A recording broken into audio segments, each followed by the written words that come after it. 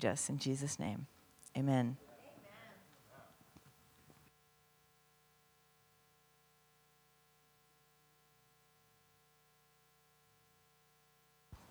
There we go. Good to see you. I've been thinking a lot lately about cooties. You remember in the second grade you play cooties? Yeah? You guys do this?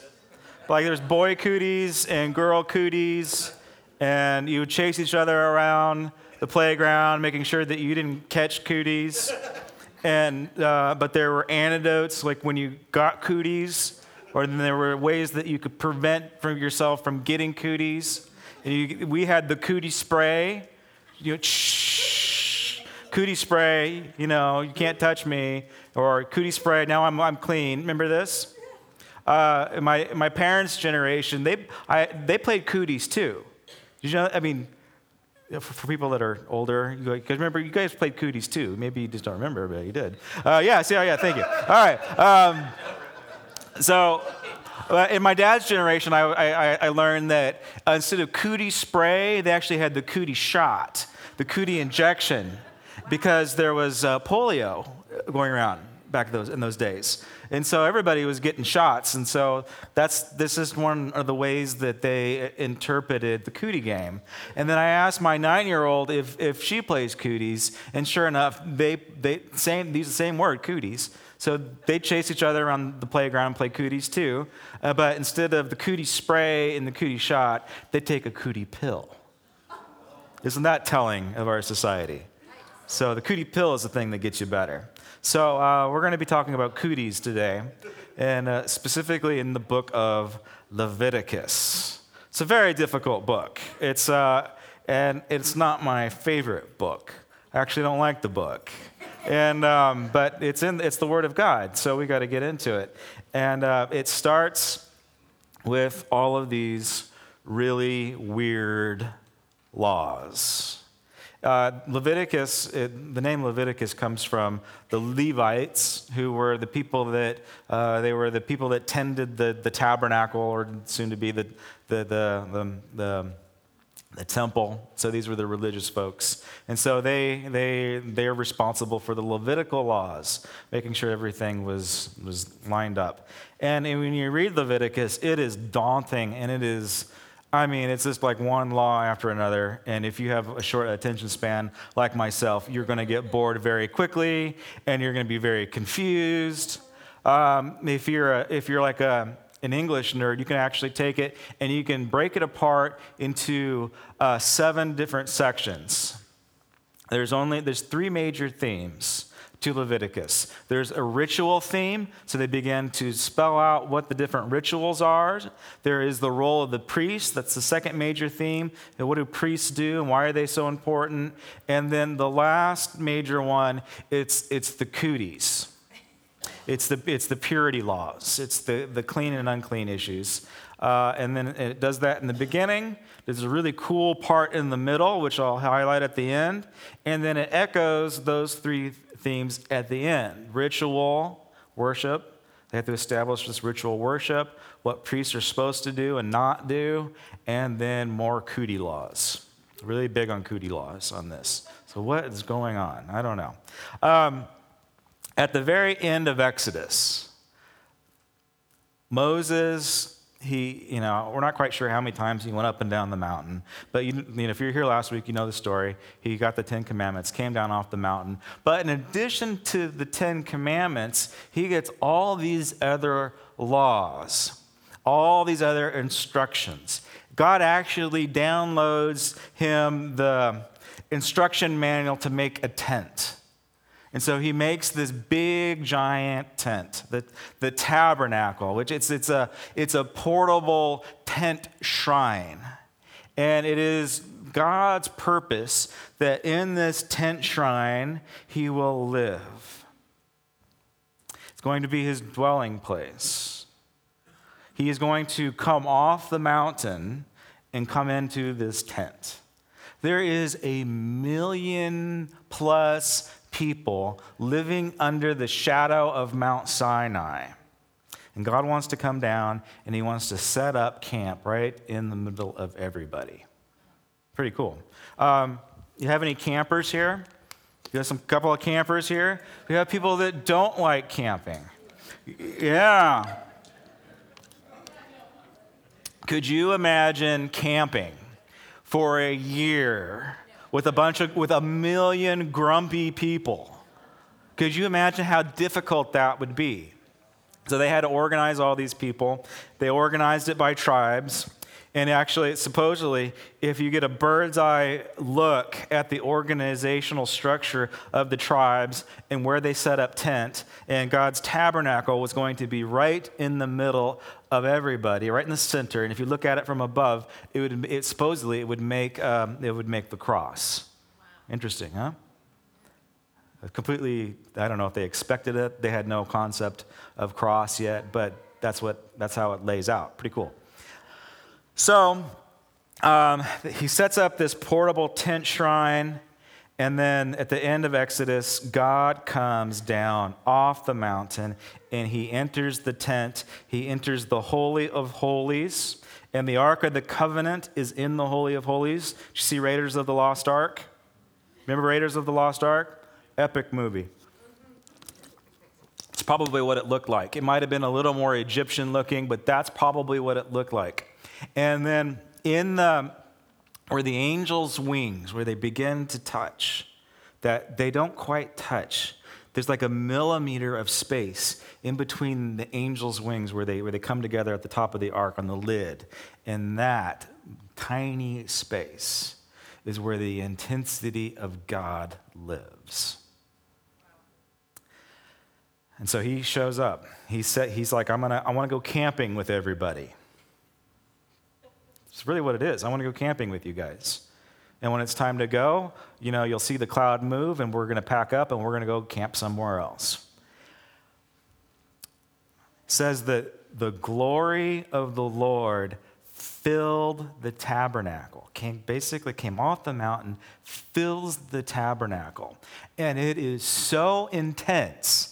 God's presence, his holy, divine, pure, good presence is so intense that not even Moses can go into God's presence. And Moses is the one that's able to talk to God face to face. Not quite sure how that works, as one talks to the man or a friend. And Moses is the one that sees the glory of God, the big God. Elohim, he sees God pass, and he's able to look at God's backside as God picked him up and placed him in the cleft of the mountain. No one has experienced God's power and glory like Moses had. He's unique. He's one of a kind.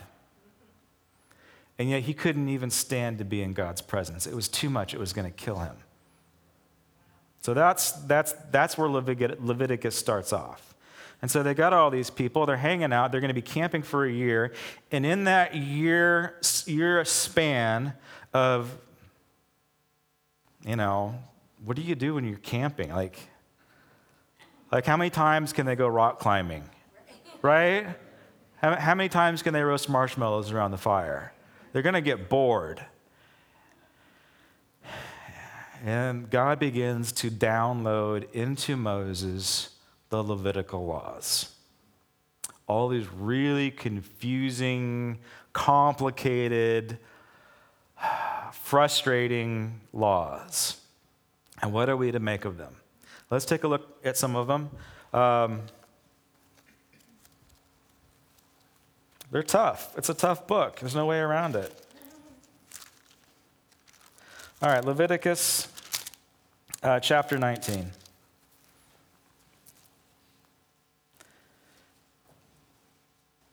The Lord said to Moses, "Speak to the entire assembly of Israel and say to them, 'Be holy, because I, the Lord your God, am holy.'"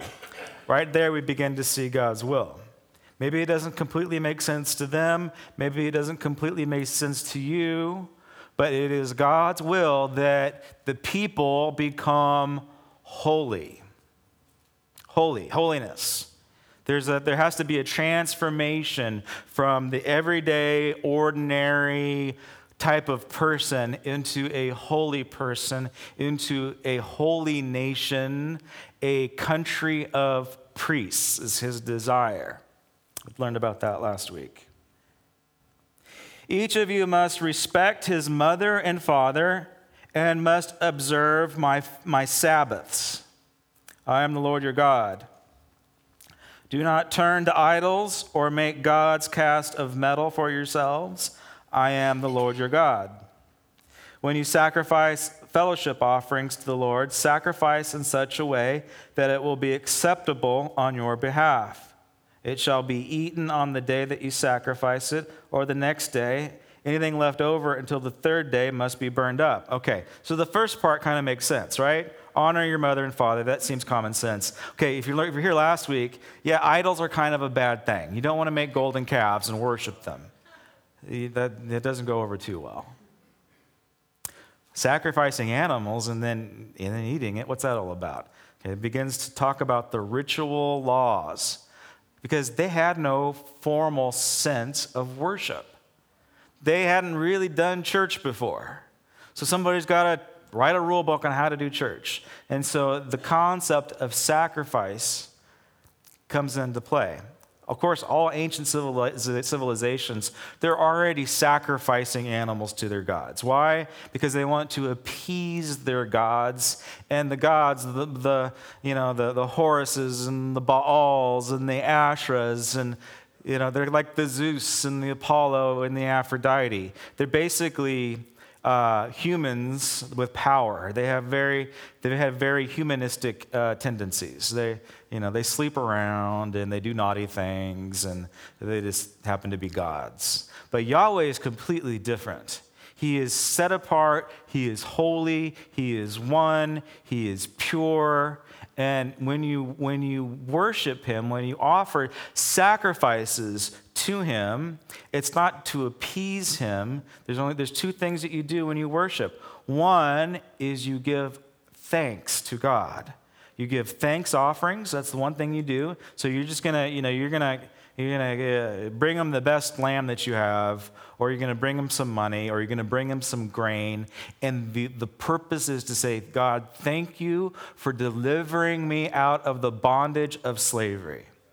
That's part one. Part two is you're going to give a sin offering for the forgiveness of your sins. God, I did a lot of naughty things this week. I need to ask for forgiveness, and so here's my sin offering. So that was their form of worship, those two things. Okay?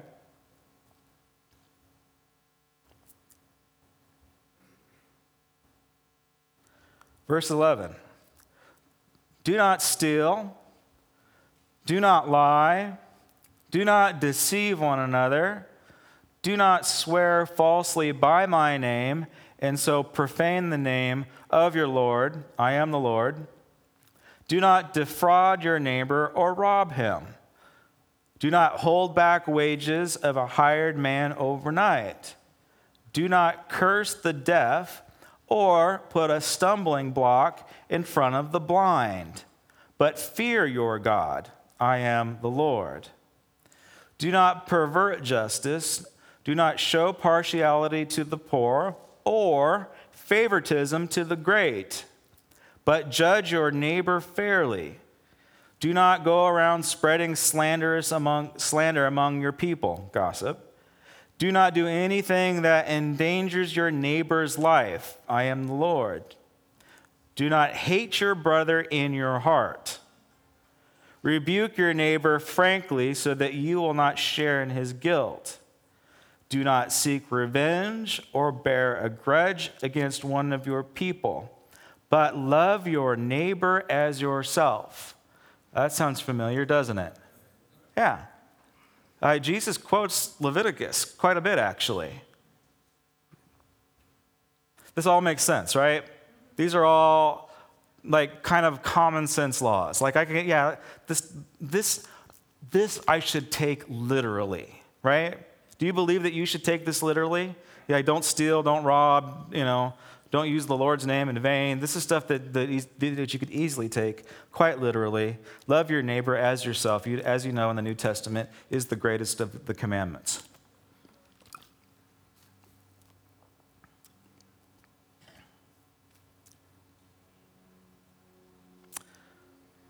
Some other interesting ones. All right, let's skip to 26. Do not eat any meat with blood in it. What? Why not? What's wrong with that? I like blood sausage. It tastes good. Why can't I eat meat with blood in it? That's weird. All right. Okay, whatever. We'll just move on. Do not practice divination or sorcery. Okay, that one makes sense. Don't play with tarot cards. Don't read your horoscope. Don't let your kids play with Ouija boards. And trust me, folks, if you do, I guarantee you've released something in your house and you will pay the consequences for it. I 100% guarantee it. Don't mess around with witchcraft. Don't do it. All right, sorry. All right, here we go. Do not cut the hair at the sides of your head or clip off the edges of your beard. Ruh-roh.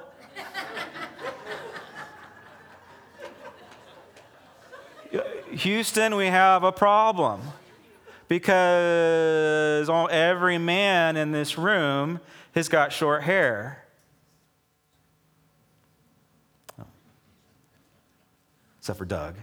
Doug's the only man. Doug's the only man in this room that is not living in sin right now. Right? He's the only one.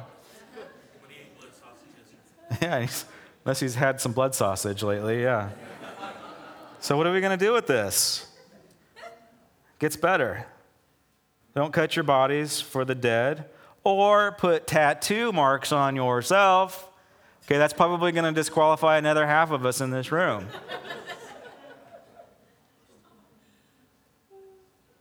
I am the Lord. Don't degrade your daughter by making her a prostitute. You would think that that one would be common sense too. Or the land will turn to prostitution and be filled with wickedness. Observe my Sabbath and have reverence for my sanctuary. I am the Lord. Do not seek mediums or seek out spiritualists, for you will be defiled by them. I am the Lord your God. All right, so this is tough stuff, right? Because what are we supposed to do with the short hair thing and the tattoo thing? Because like with the stuff that we read earlier, you can take it literally. But if you continue that thought process, and if you take the scriptures literally, then every man in this room, again, is living in sin. What are we to do with this? It pushes us into the realm of interpretation. And it's just an unfortunate truth. It's what we have to do. What is really going on here? Why can't we cut our hair short?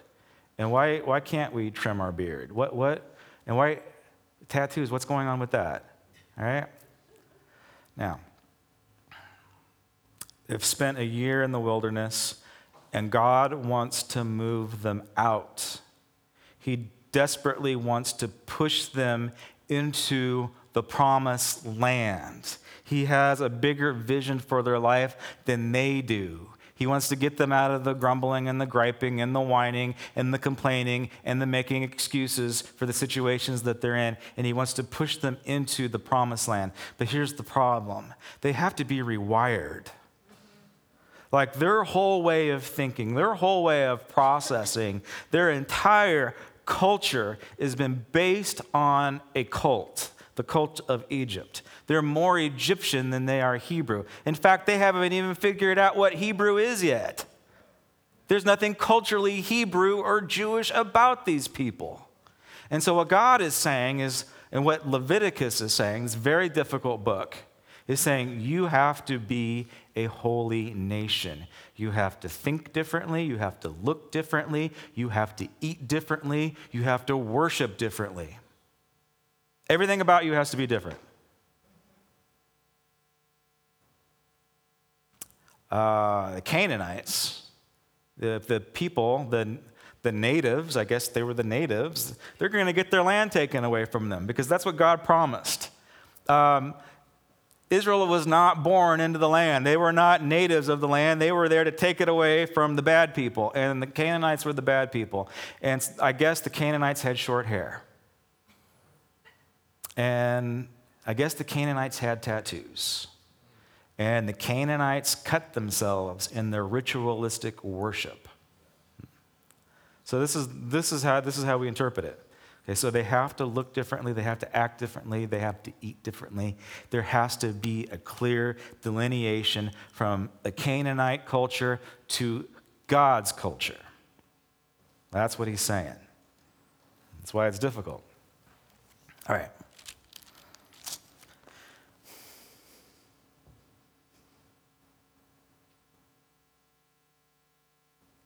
Then in verse 20, we get the punishment for having short hair. Punishment for sins. It's not good, folks. This is why Leviticus is so difficult. Because not only do you have your ritualistic laws and you have a higher standard for the priests have got a much higher standard to live up to than everybody else. And then you have the purity laws, the sexual laws. It's very difficult stuff. This is why Leviticus is, it gets a bad rap. It gets a really bad judgment of it. We look at it, I myself, I don't like the book. I'll be straight up honest with you. I don't like this book. It's difficult. Why? Because God kills everybody. The sexual moral laws are huge. They are very daunting. Don't have sex with the prostitute. Don't have sex with your sister. Don't have sex with your mother. Don't have sex with your mother and your sister at the same time. It's like you got to spell these things out. You'd think that these would be common sense. Don't have sex with animals. Don't have sex with men.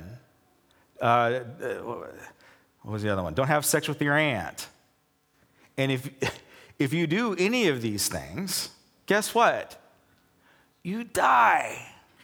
They kill you. And it's like, oh my gosh, what did I sign up for? What kind of a religion is this? I thought God was a good and loving and forgiving God. Why in the world would he kill you because I want to have sex with my sister?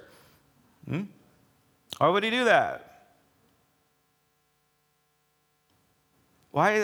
Okay, I want to cut my hair short. I want to be myself. I want to look, I want to have my own identity. Why would God consider that sin? All right, listen to this. Verse 20. Punishment for sin. The Lord said to Moses, "Say to the Israelites, any Israelite or any alien living in Israel who gives any of his children to Moloch must be put to death." Again, here's God killing people. All right, what's going on? The people of the community are to stone him. I will set my face against that man, and I will cut him off from his people. For giving his children to Moloch, he has defiled my sanctuary, and he has profaned my holy name. If the people of the community close their eyes when they see that man gives one of his children to Moloch, and they fail to put him to death, I will set my face against that man, and his family will be cut off from their people, both him and all that follow him, and prostituting themselves to Moloch. Who in the world is Moloch? Moloch is one of the big, bad Canaanite gods. He was the god of war. He was basically equivalent to Mars. If you wanted success on the battlefield, you sacrifice to Moloch. If you want success in your business, you sacrifice to Moloch. If you want to make more money, you sacrifice to Moloch. And the ultimate expression is to sacrifice your children. That's where you're going to get the most bang for your buck. You're sacrificing your own children. So this is what is going on in Canaan. Among that, they were doing a lot of other horrible things. So why is this in here? Because the Israelites had this in them. The reason why these really strange laws are in here is because the Israelites were actually doing these things. People were sleeping with their aunts and their mothers and animals. That was going on. That's why these laws are in here. Now, who's the patriarchs from last couple of weeks? Who are our patriarchs? Abraham, Isaac, and Jacob. All right? This is how complicated and frustrating Leviticus can be.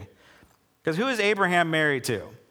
His sister, his half-sister. So he's the founder of the faith has already broken the law. He didn't have the law, but you think that he would have known better, right? Common sense. You probably shouldn't marry your half-sister. In Leviticus, it describes that as being profane. It's like one of the worst sins that you could possibly do is marrying one of your siblings. Even your half-siblings, you don't do it. Leviticus also says, you can't marry a woman and her sister. Well, who does that? Jacob does. So our founding fathers of our great faith have already messed up two of the great laws of the Levitical law. Wow. See how you get your head around this stuff? It's tough, isn't it? It gets even weirder. All right, so we got these really weird laws that God will kill you for. You have ritualistic worship that God needs to make sure that there's a delineating distinction between worshiping Yahweh and worshiping Moloch. Like when you worship Yahweh, don't throw your kids into the fire. Although you might feel like throwing your kids into the fire, don't throw your kids into the fire. Yahweh actually values life. Doesn't want you to kill your children. Except that one time with Isaac. That was kind of weird, but when Abraham's trying to kill his son, that didn't work out. All right, so God doesn't want you to kill your kids. By and large, that's never going to happen again.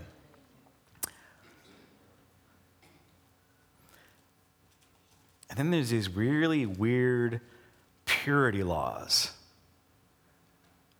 Like cootie laws. You touch a dead body, guess what? You got cooties. You didn't do anything wrong.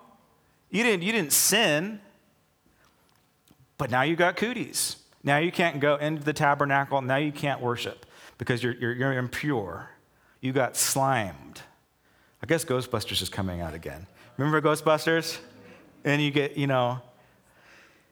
like when you're in the world and when you're doing stuff and when you're doing ministry specifically, you start getting around messy people and you get slimed.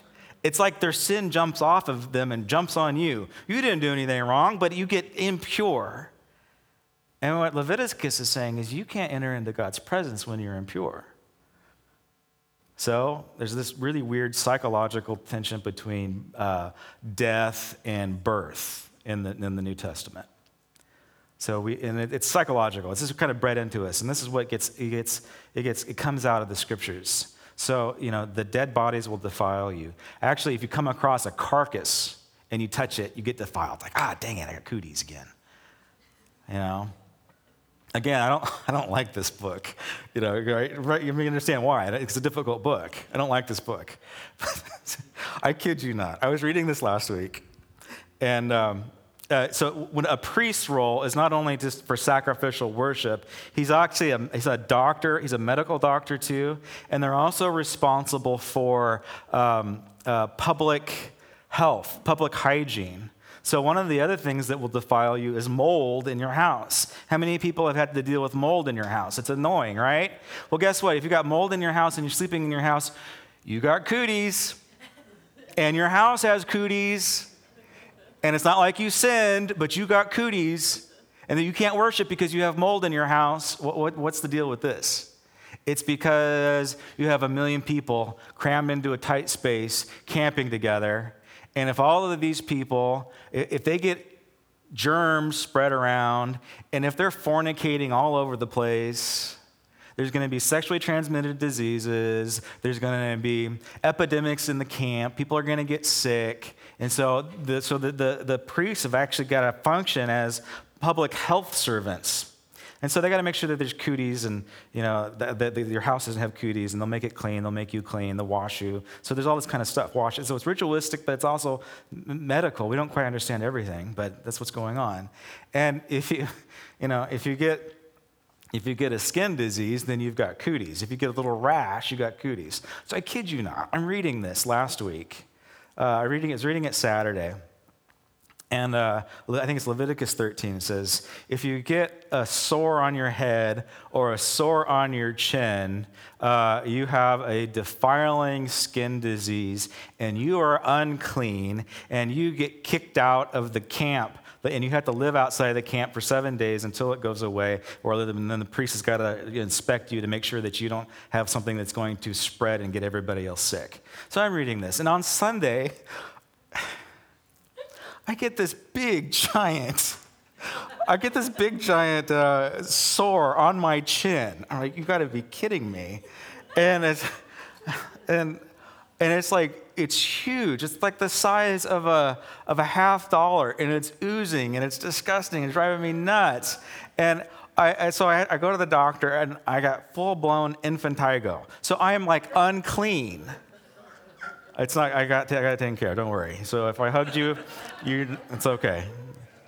I'm on. So I was like, oh my gosh. And so I had to shave my beard, which was very difficult to do because my beard was epic. I mean, my beard made fun of other guys' beards. My beard. My beard was making my face pay rent. So it was really difficult. So that's why it's shaved, and I kept the mustache because Sophia wanted me to. So it's all about my daughter right now. So it's like, okay, all right, okay. How do I process this? Because literally, I read the verse, and within 24 hours, I get this defiling skin disease on my chin. That's just literal. What is going on? So what are you supposed to do with this kind of stuff? All right. So is this from the devil? Is this a spiritual attack, or is this God doing a funny? Is this God's sense of humor? So I'm going to choose. I choose that this is God's sense of humor because I don't like Leviticus. The other option is I'm under attack and the devil's winning and he's giving me all these inflictions, right? So those are my options. So I'll just choose that God's going to play a joke on me because I didn't want to do this lesson. All right.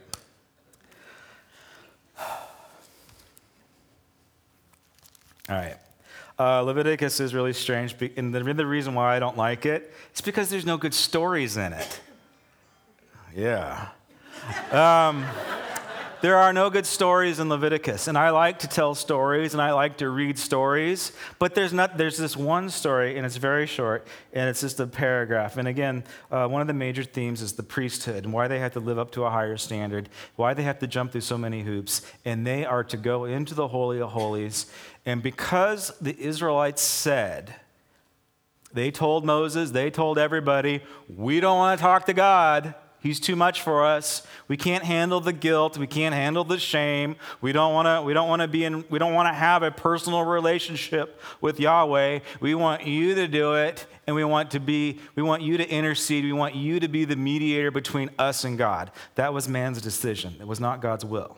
God's will was that every person would have the same experience as Moses did. Wow. But they chose not to. So they got a mediator instead. They got a priest instead. And so they get this priesthood. And Aaron, remember last week, Aaron makes the calf and comes up with the lamest excuse in all of history. Oh, I just threw some gold in the fire and out popped this calf. It's like, it's like saying, I don't know what happened, God. All of a sudden, this prostitute ended up in my bed. Where'd she come from? Right? How'd the cigarette get in my mouth? It just came out of my mouth, right? And so this is the same kind of logic Aaron uses. It's like, how did this calf came out? And so he was Aaron was destined to be the high priest. And even though he messed up, and it's my opinion that God should have smoked him too, but he didn't, probably because of what he did in facing off Pharaoh, there's something that Aaron did that gave him a little bit of favor. I don't get it, but that's between him and God. But he becomes the high priest and his sons.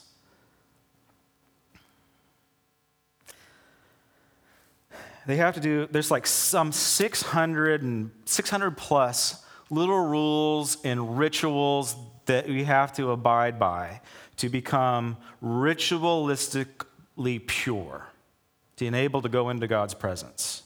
Like if you don't have all of these things taken together, all of these things taken care of, if you're not perfect, if you're not pure, if you have, then there's the food laws. Like if you had bacon, you can't come to church. I know. Thank God for Jesus, right? Thank God for Jesus. Other weird laws, like you can't boil a kid in its mother's milk. Not a kid as in your children, but you can't boil a goat in its mother's milk. And then the way that gets interpreted, the way that again, they have to what is that supposed to mean? Is it means that you cannot mix meat and dairy. So you can't eat a cheeseburger. And it's really bad to have a double cheeseburger with bacon on it. A bacon cheeseburger is really bad. You can't do that. When I was in Israel, they opened up the Hard Rock Cafe in Tel Aviv, and they could not keep the place open because people kept on throwing rocks through the windows because they were serving up bacon cheeseburgers. So they had to change their menu because the culture was so strong that they weren't going to put up with something that broke kosher law. Pretty huge, huh?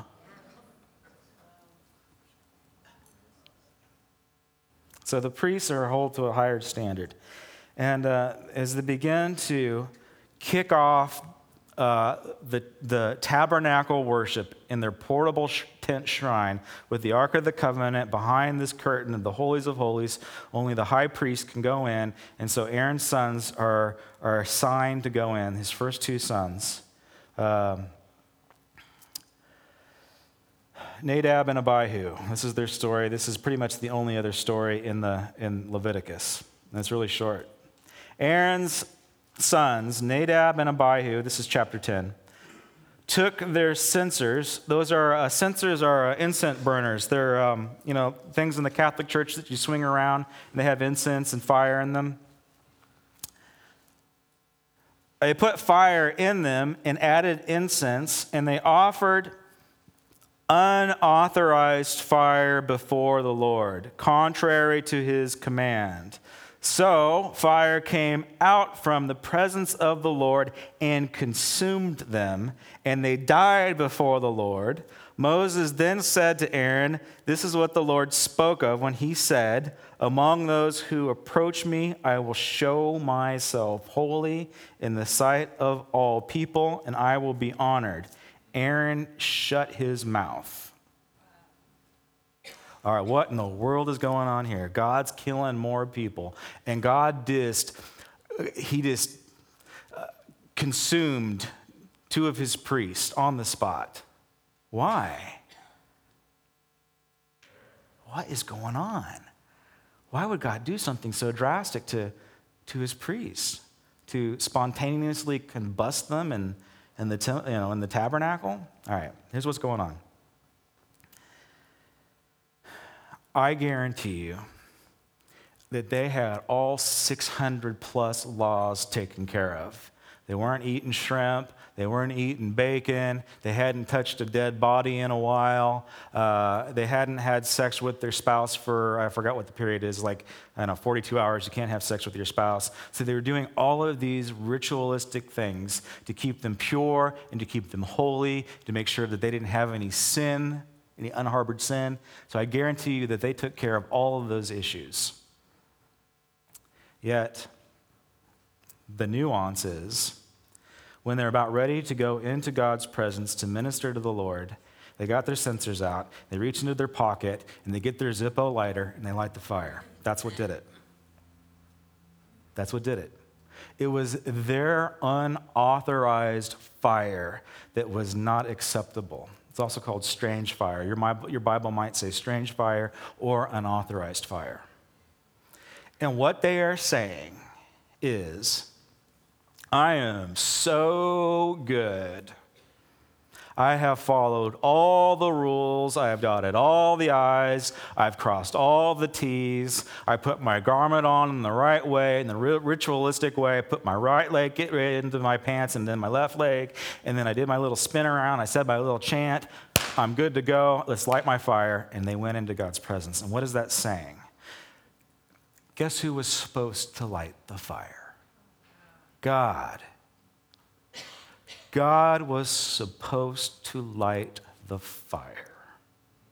And what they are saying is, God, I have followed all the rules. I don't need you. I can worship on my own terms. I can light my own fire. Thank you very much. I don't need your divine presence. And you might think that this doesn't apply. You might think that it's kind of weird, but I'm going to tell you, it does apply to our everyday lives because we do this all the time. We think that we're good little boys and girls, and therefore God owes us stuff. We make decisions, or we want stuff, and we expect God to bless it. God, I want this thing so bad. I want this, I want this, I want this, I want this. I would be so happy if I had this thing, if I had this object, I want it, and I want you to bless it. And I'm going to push it into your holy presence. And God can't bless it because it's your idea. It's because you are manipulating the game. And that is what Nahab and Abihu did. They manipulated the game by lighting their own fires. There might have even been cultic stuff in there. There's all kinds of speculation of what the strange fire was.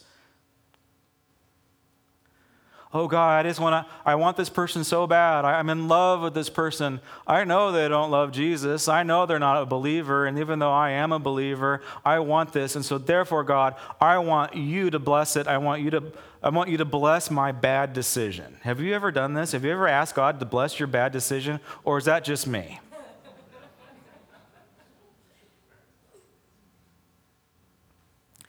This is a difficult passage, isn't it? Whenever we think that our own righteous acts are better than God's plan, that becomes unauthorized fire. It becomes strange fire. Anything that is not God's will but is our will, that we try and force into God's presence so he'll accept it, it's strange fire. God is like the sun. He is the sun out in the galaxy, not Jesus the sun, but he's like the sun out in the galaxy. That orb of fire and plasma and energy. It is intense. It is pure. It is power. It is good. Yet a spaceship can't go around it without becoming consumed. God, Elohim, Yahweh, our Redeemer, the big God in the sky, he's the same way. And we cannot come into his presence unless we are clean. We can't. Thank God for Jesus. Thank God for Jesus. How does this all tie together? All right, let's look at Hebrews real quick. Hopefully you'll just breathe a big sigh of relief, and you won't feel guilty about that tattoo that you have.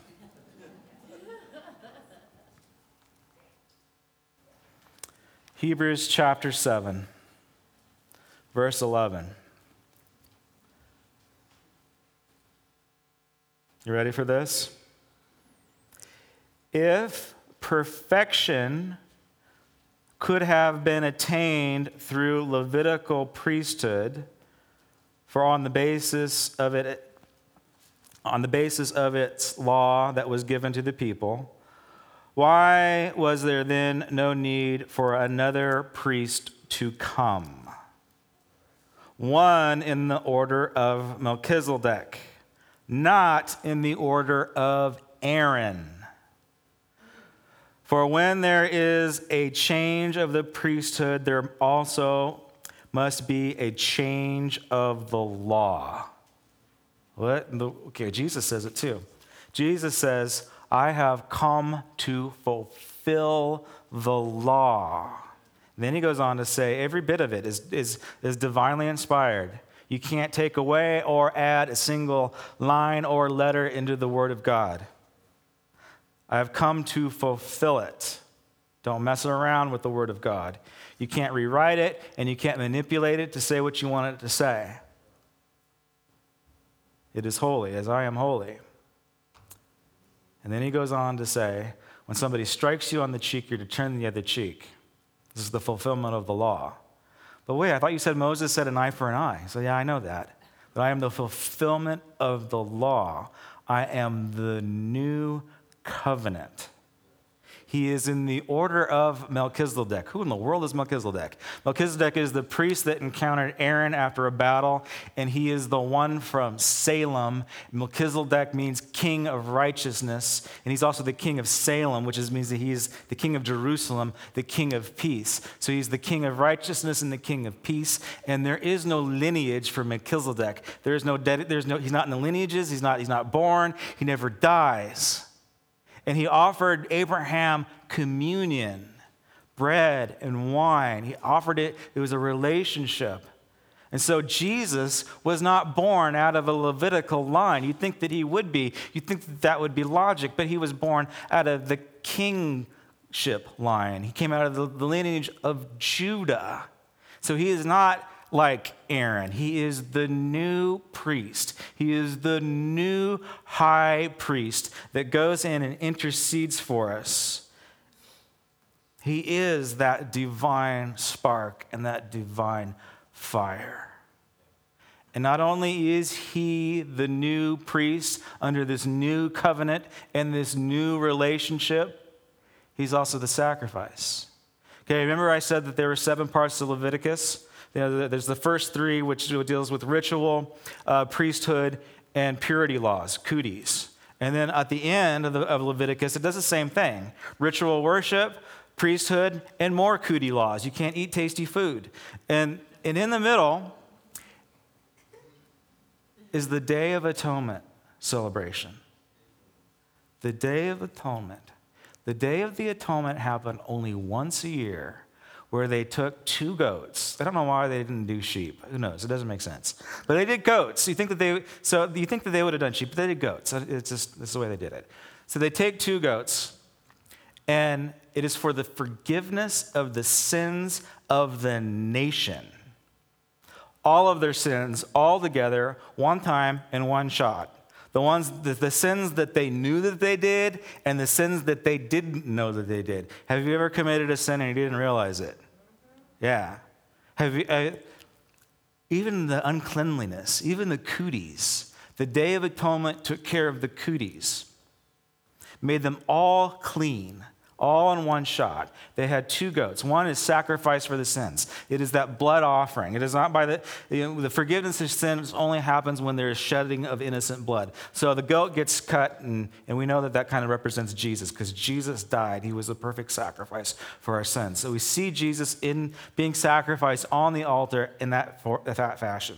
And then there's another goat. And the other goat, the priests lay their hands on this goat, and symbolically, maybe, I don't know how it works. I think symbolically is probably too weak of a word to use, but they transfer everybody's sin into this goat. A year's worth of sin gets transferred into this goat. Then they take the goat, they kick it in the butt, and they make it run out into the wilderness.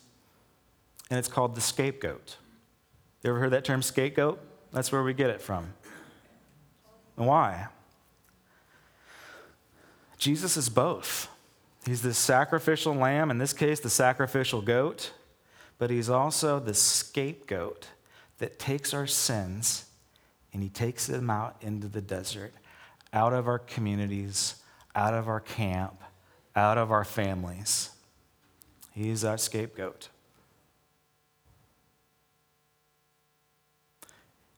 If you're still confused about Leviticus, whether you should let your hair grow out and let your beard grow out and get your tattoo removed and all this kind of stuff, you need to read Hebrews. Read 6, 7, and 8, and you will see that Jesus is the fulfillment of the law, that we don't have to live by a set of rules, that now we live by the law of grace. The law of grace. That is the new covenant. Again, 600 plus laws that they're supposed to follow. You know what's harder? Trying to memorize all these laws or grace? I'm going to tell you, grace is harder. It would be much easier for me to follow a rule book than to follow grace, because grace requires me to go into a personal relationship with the Savior. And what is good for me might not be good for you, because God deals with this in the terms of grace. Have you ever worked with a large corporation where you've never met the CEO or the boss? What do you get? You get an employee handbook, of a big thing of rules, and you've got to follow them, or else you're going to get in trouble. How many people have worked for a small family business where you have to hang out with the boss every day? It might drive you nuts, but at least you probably don't even get an employee handbook, because the working relationship is based on relationship, not on rules. Does that make sense? And that's what God desires for us. He had to write these rules down because people were doing really horrible things. He actually had to, he's like, oh my gosh, their moral compass is broken. I literally have to write this down. Do not murder somebody. Do not sleep with your own children. You think that would be common sense, but their moral compass was broken. He had to write it down.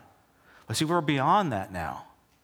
We're into this new covenant where Jesus comes in and he deals with us specifically on specific issues. He might be saying to me, turn your TV off, Josh.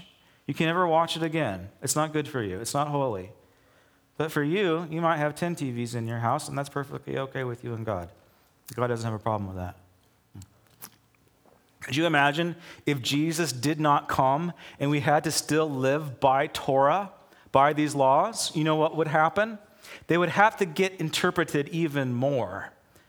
We would have to expand them even more, because we'd have to separate the culture from that culture. See, Jesus comes in and he invades cultures and he makes them form to himself. That's why we can have a culture like this that's beautiful. I can go over to India. Everybody's dressed differently. Everybody has different social economic status. They sing differently. They sing Indian music. But they love Jesus. And instantly I can have a connection with an Indian woman that has absolutely nothing in common with me, because Jesus got a hold of us both. If we hadn't had Jesus come along, this is what would have happened. We would have to reinterpret it, just like the Jews do today. They have to rewrite their laws continually to make sure that they can preserve their Jewish culture. And the rules would say, you have to separate yourself from the culture. You can't, and this is probably what it would look like. You can't watch TV. You do have to grow your hair out. You do have to wear your beards. You can't look on the internet ever again. You can't do this. You can't do that. We would have a set of rules. We would dress a certain way. Christians would have to dress a certain way and look a certain way to distinguish ourselves from the rest of the world. You know how we get to do it today? You know how we do it today? It's our hearts. The sign of the covenant is circumcision. The physical sign of the covenant in the Old Testament is circumcision. The sign of the covenant of the new covenant is the circumcised heart. Sometimes I can. But generally, I cannot see into your heart, and I cannot judge your spirit. Sometimes I can. I can judge your fruit, but I can't judge your heart. But the world will know us by our fruit, and we'll be able to get a glimpse of our heart. So we don't have to dress a certain way, look a certain way. God will tell us what we need to do. Go and move into a relationship of grace. is so freeing. We're not bound to these Levitical laws anymore. It is an important book, though. Don't do what I did, or you're going to get infantigo on your face. If I could have the band come up to the front.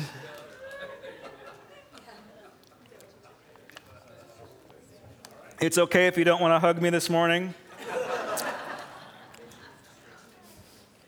And I thank God I didn't get banished for 7 days. Yet. God is holy. He is pure. He is good. And when we notice that, the proper response is worship.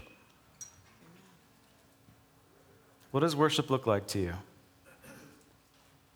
What, for you, and where you're at, what does a holy life look like? What is holiness to you?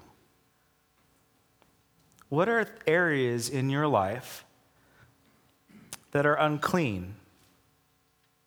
What are and because it's unclean doesn't mean that it's sinful. Does that make sense? It's just keeping you from entering God's presence. What areas of your life are sinful? And what's the proper response? Thanksgiving and repentance. That's all God requires. An offering of thanksgiving and an offering of forgiveness.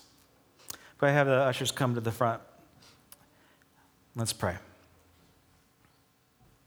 Heavenly Father, we thank you so much that you visit us each and every Sunday. And God, I pray right now that we will just take your presence seriously, God, that we will respond with proper worship, that we won't respond with strange fire or unauthorized worship, God, but we will expect you to tell us what is good in our life and what is not good in our lives. God, right now I pray that your Holy Spirit would just do an incredible work. And where we need to bend our knee in certain areas, God, I pray you give us the courage to do that. God, you are holy, and we want to be in your presence at all costs. So God, I pray right now that you will just show us how we can be holy as you are holy, because we know that that is your will. We love you, Lord.